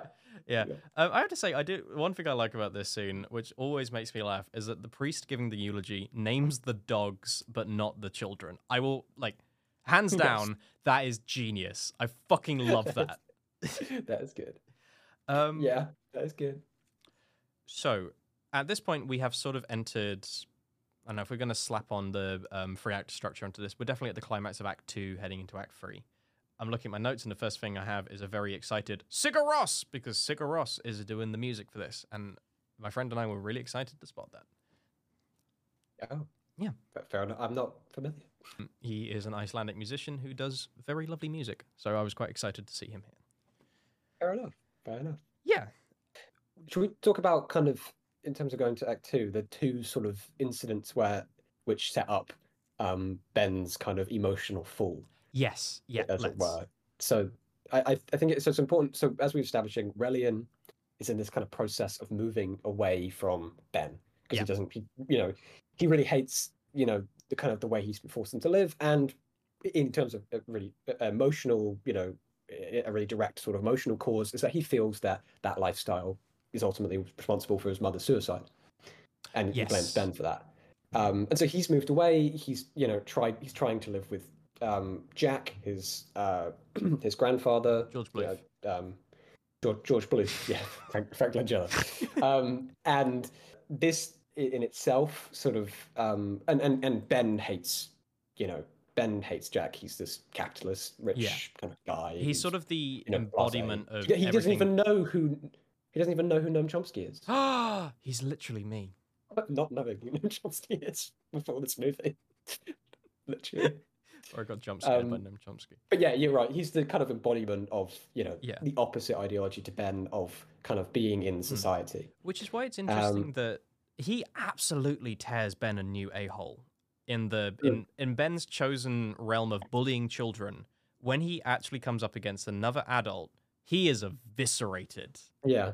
He has really deep similarities, and I think there was an interview that Matt Ross did, and he was talking about the character of Frank Langella's character Jack, and sort of the interviewer compares Ben to Jack, and says the same goes for Frank Langella's character. Traditionally, he could be seen as the villain, but he's really just the voice of reason.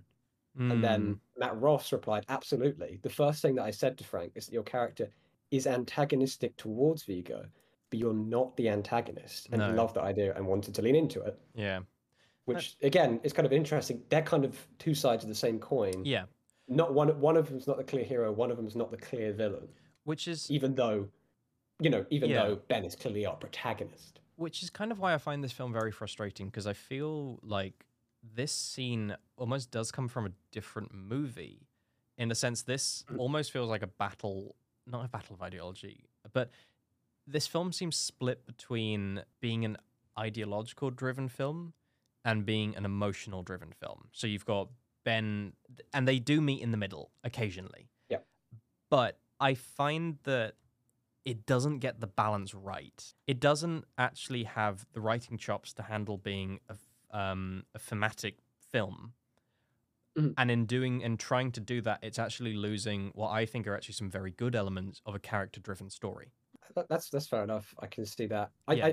I saw a review by Thomas Flight, who, if you're a film nerd, you might know online, and he sort of said a similar thing, especially where he talked about, like, it succumbing to the tone of the plot when it Yeah. had quite good character moments, and it doesn't really seem to be able to balance them, which I can see as a point, in my opinion, with the core characters, Mm. with Ben, with Jack even, and with Bodivin and Relian, Yeah. and even I have a soft spot for Claire as a character. I think she's actually a really nice, a really nice kind of Okay, yeah. vignette. But either way, with those characters, I think it is really able to well kind of develop that and kind of match the Yeah. plot, and especially subplot with character development or character. But yeah, Yeah. point taken. I Um, understand. and You know. I did bring up Disco Elysium earlier, but I was actually really reminded of the climax of that game. I'm not going to go into it because it's going to be very complicated, but Mm, basically throughout the game you've been controlling a man who has woken up as a blank slate, and part of that is you can decide who he is both as a person, how he interacts with people, and also what he believes in. So it's a very heavy emotional game and also philosophical game. And at the end, you meet basically the culprit of a crime you've been trying to solve throughout the game, and he will critique every single one of those choices you've made. Basically, the climax of the game is very similar in how Harry Dubois, the main character, or mm, Raphael Ambrosius Costo, is called into question like Ben. I just genuinely feel that Disco Elysium got the balance right, which is why I mean this is frustrating because I have seen it done before, and now I have a comparison. I can say this is what it felt like it was trying to go for, and I don't think it got it. yeah, you feel it has the makings of a great film, but it isn't. Yeah, if this was a studio film, I'd say the studio got its hands on it and tried to make it into a more mainstream road trip Mm, film because it is basically a road trip film. yeah. It's just very strange that it came out of the indie climate because it almost feels like it's not it in trying to go for the philosophical elements or the thematic elements which it doesn't have the chops for, it loses the Mm. heart in a way. Going back to that, you sort of saying it's mainstream eyes, and it seems almost more formulaic than the story should Mm, be, yeah, in a way. It feels studio. Just go back to what my cousin said. yeah, You know, he, when he saw it, he was like, "This is so weird. This is so odd." Of course, he was like, "Of course, this is the type of thing that would get awards. It's so odd and strange, and intellectually kind of engaging." Granted, he didn't see all of the film, yeah, but I think when you are inside the film bubble and you've seen so many kind of weird films and indie films and stuff, mm, you can actually kind of be desensitized to it. And actually, there are a lot of aspects of Captain Fantastic which actually are quite subversive and actually are quite indie. mm, But I would still say, and so to viewers who aren't really into that sort of thing, they do feel that it is indie. They do feel that it's not the studio helm sort of thing. yeah, But granted, it is definitely popular indie. yeah, In terms of it is a film that made its money back. I mean, it didn't get like box office. It wasn't great at box office. It had Viggo Mortensen, who was able to get an Academy Award nomination, so obviously recognition from a mainstream sort of organization. But yeah, I think we can often feel that something is less indie than it really is, yeah. because of how many films we've watched. And I think it's actually right. We did get called pretentious snobs, especially in Mm. sixth form, and we are pretentious snobs, Yeah, um, definitely. which is odd because of the lineup of films I've actually got chosen for this podcast are very much not pretentious. um, Yeah, yeah. but I think it's right. You're right. Because it's your own internal experience. Because when you're so media Mm, literate, it is just change things definitely. But yeah, you're right. um, And also, I am approaching this from the perspective of someone who's trying to be a writer or a screenwriter, at least. Um, yeah, because you're someone who's interested in the field creatively, and as a mm, spectator, you've watched many films that other people wouldn't have, and you also clash with it in the way that you are actually a very academic person. You're studying anthropology, yeah, and you've always been academically inclined, if you know what I mean, yeah, intellectually inclined. So then some of the things which, because your average viewer is nowhere near as academically inclined as you, uh, so mm, it does feel, I think, quite different for the broader audience, which is, the most of the people who are going to be watching it, yeah. regardless of that it is an indie. That is a really good insight. Wow. Um, but probably moving on that, we should probably get kind of towards the ending. Yes. So just to kind of quickly kind of rush to the ending. One of the ginger girls Epiphany falls off a roof trying to kidnap Relian. Yes. So again, a woman is used as a prop, doesn't have agency in the character development of a man. So Ben has his epiphany of maybe I am a bad dad. Oh, sorry. But the audience, you obviously know what they're saying when she falls off the roof. Don't do this. Don't do this. Don't do this. Don't do this. And for those listening, yes, I did just make an in-joke that none of you will get. That is the deepest cut. On a publicly podcast. No. I'm gonna keep this in because I'm gonna send it to that dude, the dude who made that. Our main man. He is gonna find that the funniest thing. The rest of you have no idea what this is about. No, just don't do this. Don't do this. Don't do this. Don't do this.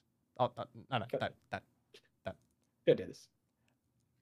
But yes, it does incite his epiphany because she doesn't die. Yeah. And so Ben is sort of given a chance to have an epiphany. Which is that he is going to abandon his kids and drive off without them. So he's going to leave them with Jack. And I find who he kind of sees as a better parent at this point than he could be. Or at least like he knows he's gonna look after them a bit more. I find it in my mind, Ben's quite a disgusting character at this point because he actually, rather than changing himself, he is more willing to give up his children. So I see this as he's actually quite unwilling to change in a way. He's not willing to change himself to suit his kids, which he actually does later in the film, but he just takes the easy way out. It's like, okay, I'm done. Wash my hands of this problem. I think I can see that quality in Ben that he has. I think he's self-hating at that point. He hates himself. Yeah. He doesn't go, I have done something wrong and I need to change the way I live. He goes, I am, as a person, as a parent, I am terrible. I just am, like, by nature, terrible. And I don't deserve my kids. And I just, because I can kind of, and I can just, just from experience, and maybe it's kind of different, I can see people, who I know kind of have that capacity just to hate themselves like that. And so they just go, I'll just remove myself from the situation. Everyone would be better off without me, rather than changing themselves, because it comes from out of a genuine sense of self-hatred at that point. And so it's not like that. He's not like he's made a critique of himself that he's like, oh, but I can't change myself based on this critique. It's like he genuinely just goes, I am by nature awful, and I can't be around my kids anymore. As someone who's had experience with self-loathing in various capacities, I definitely read this much more as, well, obviously what I said. I get where you're coming from, and I appreciate a lot of it might be, I just don't like this character. I also, you could say he's also not, he doesn't believe that his kids are actually going to forgive him in a way. Because what happens is Ben punishes himself by getting rid of his beard, and he looks a bit, he looks a bit like a goof. And his kids have waited in a hot bus with no air conditioning for God knows how long to jump out at him and say, don't worry, Daddy, we like you. You don't need to go on a character arc. Well, it's not they don't need to go on a character arc, but of course, because the thing that I would say there is a reason they do that. It's not just he's decided to leave and they've just, oh, Dad, I like you. He has a speech towards the end about talking about their mother and about how he feels he's failed and how much he loves them and her, especially Relian flips.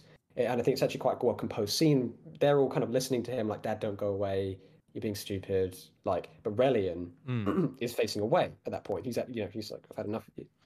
But when he talks about Leslie and he talks about how much he loves her and how he wish she wasn't gone and all of that, Relian turns back around and starts looking at it. I think it's a really well directed scene.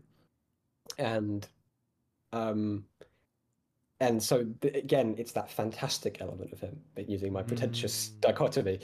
He's now really, because he's breaking down, he's almost crying. You can really, really see that element of love that he has, genuine just love that he has. And that he is kind of going away out of that love and out of his own self-hatred.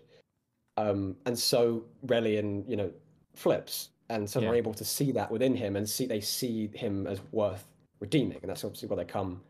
And follow him out there. Yeah. Which I think is an important thing to note. And But Yeah.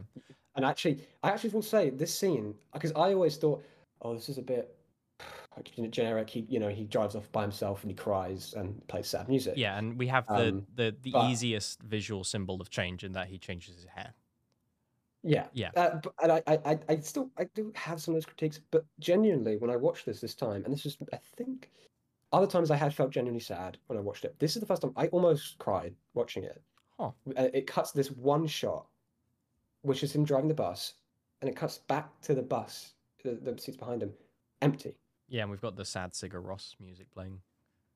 Yeah, and Yeah. it really like just seeing that shot, like just that shot, like almost made me Hmm. cry just seeing it because I'm just like, this is a guy who kind of, and as he just demonstrated in the last scene, has so much love, and he's meant to be a guy who is meant to kind of, lead a family, Yeah. but it's just what he's meant to do, and it's just clearly what he was kind of built on Earth to do, but Hmm. he feels he's failed in that, and he is now alone, and that it's literally his lifestyle. He's on a big bus that's meant to house a bunch of children, you Yeah. know, and now it's alone. There's no Yeah. one there. It's like it's so sad.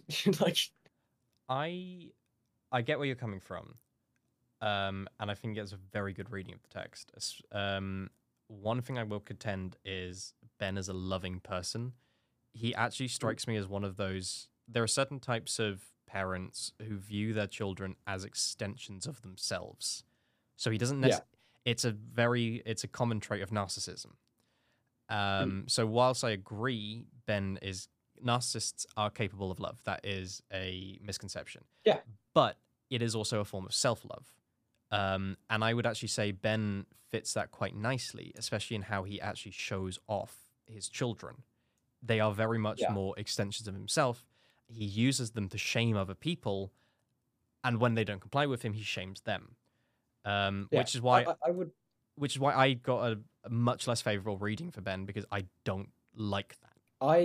I actually agree. In terms of that's what it is, and it is again that dictatorial part of he's kind of, he sees them as him being able to build his perfect ideal, Mm, um, and that sort of thing. And I think that is definitely part of it. And I would kind of agree. And his character arc is the fact that he sees, kind of moving forward to the ending now, that he does yeah. start to see them as individuals. Mm, Because yeah.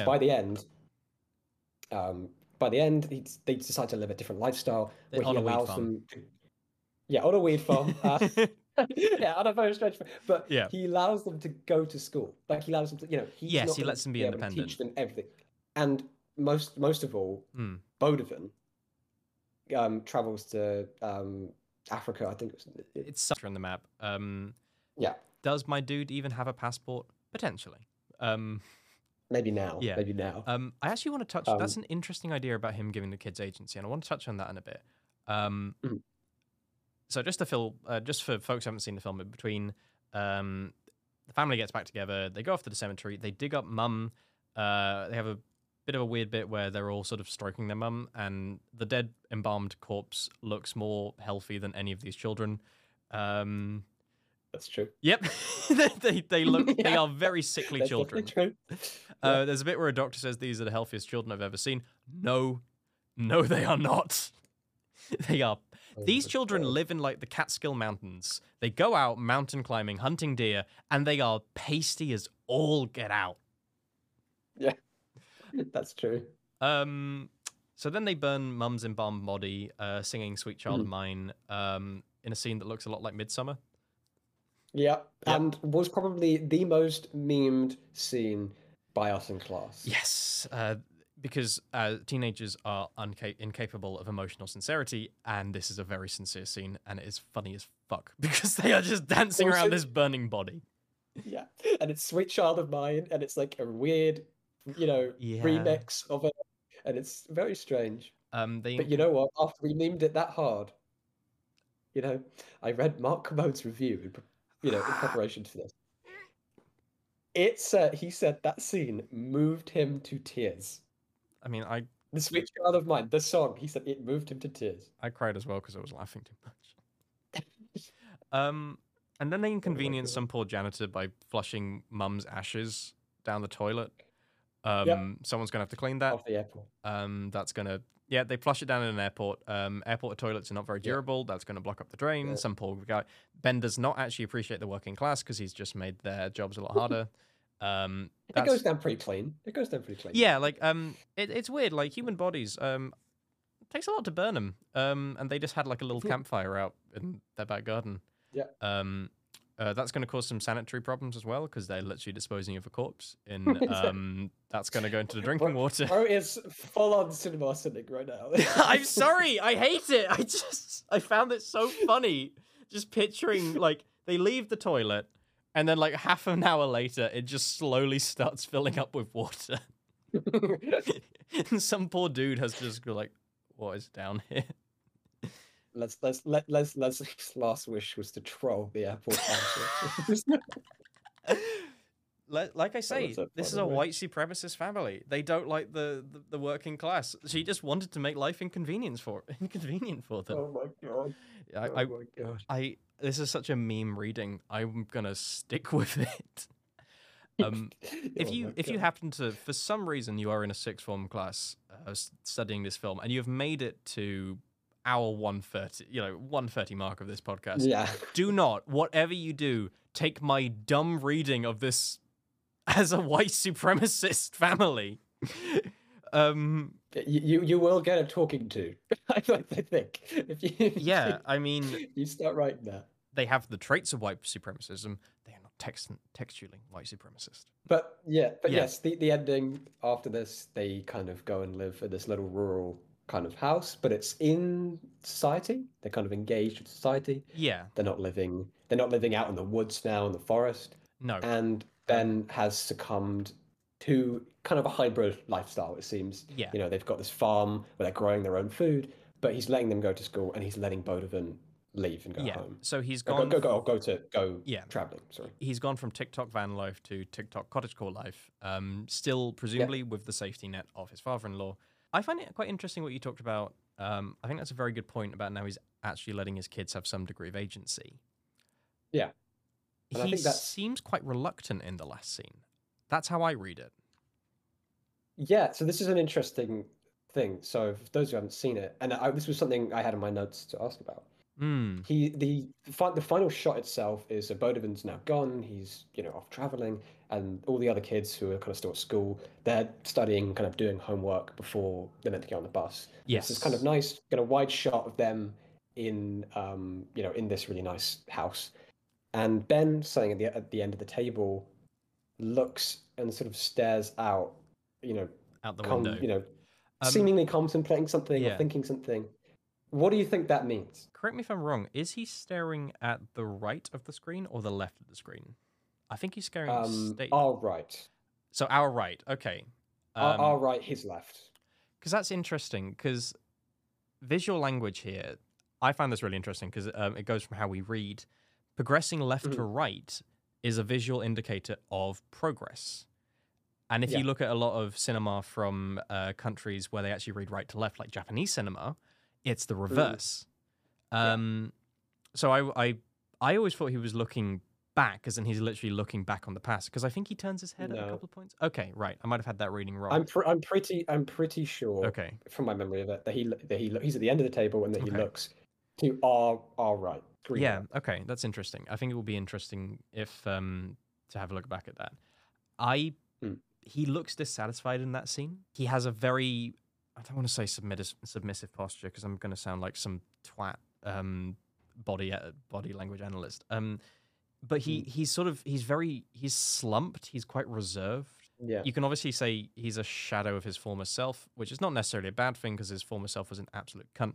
But he is not the man he was, and he almost seems more upset for it, which is sort of why I personally feel this guy sees leaving his kids as an easier option than changing himself because he doesn't like what he's become in a way. My takeaway would be he's reluctant because there's an interesting thing in this scene. It is devoid of sound. It's devoid of non-diegetic sound. So this film has a lovely soundtrack by Sigur Rós, as we've said earlier. This is very long and very uncomfortable, and that is definitely deliberate. That's really interesting. You would say that's uncomfortable because I take it the complete opposite way. Really? Absolutely complete. It's calm. It's calm. Huh. we've now reached the new equilibrium, especially because it's just like the tattering. I mean, also I've kind of got the shot up. He does look Okay. Left to right, by the way. Okay, so yeah. So he's looking forward. Yeah. Okay, cool. Yeah. And just the way it's composed, like it's got the light kind of coming out the window. It looks really picturesque and just kind of ideal rural life. And it's kind of there's that calm of they're just there. Everyone's silent, just doing what they're doing. And to me, in my eyes, he's looking out the window to the future. Because obviously, your point about him looking kind of right of screen being progress. He's looking out and he's looking towards the future. And he's kind of going like, okay, he's looking, standing from this point, going, this is the future. This is kind of like contemplating, like, this is my new life. Kind of, staring, it's like, what does it hold, sort of kind of thing. Yeah. Now that I've made the changes that my kids seem happy with. That's why I'm quite excited to do this podcast, because I think it's going to be fun to see what other things like that we can take away. I wonder if this is a pessimist, optimist dynamic going on here. The glasses, I'm definitely not like a glass half empty sort of person. I am a dissatisfied person if you give me a half empty glass, but it depends on the drink. And I do not like this drink. No, and I didn't either, but I found it to be an acquired taste. You'll appreciate it when you're older. Yeah, exactly. You just need to have it a few times. Yeah. Oh no, I'm good, Chief. Okay. Is there any like last thoughts? Because I think we've actually been quite succinct on. We've touched on what I wanted to touch on what is this film really. When we were talking about the scene with Jack, I did mention. Yeah. I was going to say, just the question that you posed at the start, I'm just going to answer that in terms of, is it a personal or political film? Yeah. It's definitely both in some way. Yes. It's more personal than political. It's autobiographical. It's reflecting Matt Ross's life to some extent, and it's linking the two, because ultimately I think Ben's character arc is, and which is this, kind of the big focus of the film, is that he's seeing his children. It's the personal thing that he's seeing his children as being individual entities who are independent of him. And he's kind of having that arc towards, away from his idealistic side and to his emotional, loving family side. And it's that kind of arc. And that is obviously mirrored by the political thing, because obviously, like, his ideals are linked to his sort of, left-wing kind of politics and all of that. And obviously the counter example is, Jack, who seemingly has more right-wing politics. And so it kind of has a structure of thesis, antithesis, antithesis, synthesis, where then you kind of get this kind of in the middle-ish kind of thing of, a bit more of a outsider lifestyle, but it's still within the confines of society that especially is, not this hyper idealistic, and, he's going to let his kids have agency and experience, the world as others are able to as well. I like that takeaway. My one, I agree, it's both, but for me, it's a very dissatisfactory mix of both. As I said earlier, I think it sacrifices what could be a more interesting personal plot when it's trying to be political, and it sort of falls on its face on that. I find it weird that you say this is semi-autobiographical, because it doesn't actually feel very... I quite like semi-autobiographical stories. I find them very interesting. And to me, until he said that, I would have said this is just an oddly pretentious road trip movie. So I find it quite interesting that you said it is based on the guy's life. So, first episode of Killed My Darling. Is this going to go on the list of films we both like? Well, my vote on it now, after again, I spent a long time hating this film. For me, it goes on the yes side, but I'm assuming you're not going to have the same take. I think the thing is, it doesn't even matter if we both like it or not. I think it's more if we reach consensus, and I don't enjoy this. I think it's more about enjoyment. Yeah. I find this movie annoying.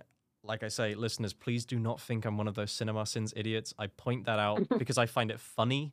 I find it funny to imagine a janitor having to unclog a toilet. It just makes me laugh. As someone who's had to do that in my own job, it makes me laugh. I do not enjoy this movie. I find it frustrating. I think we have different experiences of it, but I actually found that really quite interesting having a catch up, and I look forward to doing this more. Yeah. Yeah, and that was definitely a discussion we've, despite having talked about the film many times, Yeah. probably the discussion has never gone like that. But yeah, ultimately, haven't found a film for the list this week. No. However, next week, would you like to give a little teaser of what we're doing? So next week we're going to be continuing on the theme of studying or talking about the films we did at A level, and we're going to be talking about the Coen Brothers' No Country for Old Men. Yes, I am quite excited for this because I've re-downloaded the audiobook. I'm going through it right now. I might dig out the article I wrote. Definitely do. Yeah, I'm not sure how I feel about that because that was the thing that really got me interested in becoming a writer, and I don't really know how I feel about revisiting it. So we shall see. Yes, indeed. If you've made it this far, thank you so much for giving this show a try. I appreciate it might be a bit rambling. We're obviously getting our feet here. If you enjoyed it, please like and subscribe. Share it with your friends. Comment down in the section. You know how this works. You're someone on the internet. If you disagree with anything we've said, please direct message me in the Instagram. I need distraction during my degree, and I would love to have a fight with someone in the comment section. I was being sarcastic. This doesn't extend to me. No, please do not harass. Zach is to be protected at all cost. I, however, will have a fight with someone physically. Fight me, please. I'm bored. And on that note, I think this will be coming to an end of the first episode of Kill My Darling. Yay! See you guys. Purple Radio Podcasts. Thanks for downloading this Purple Radio podcast. For more great content and to listen live, head to purpleradio.co.uk.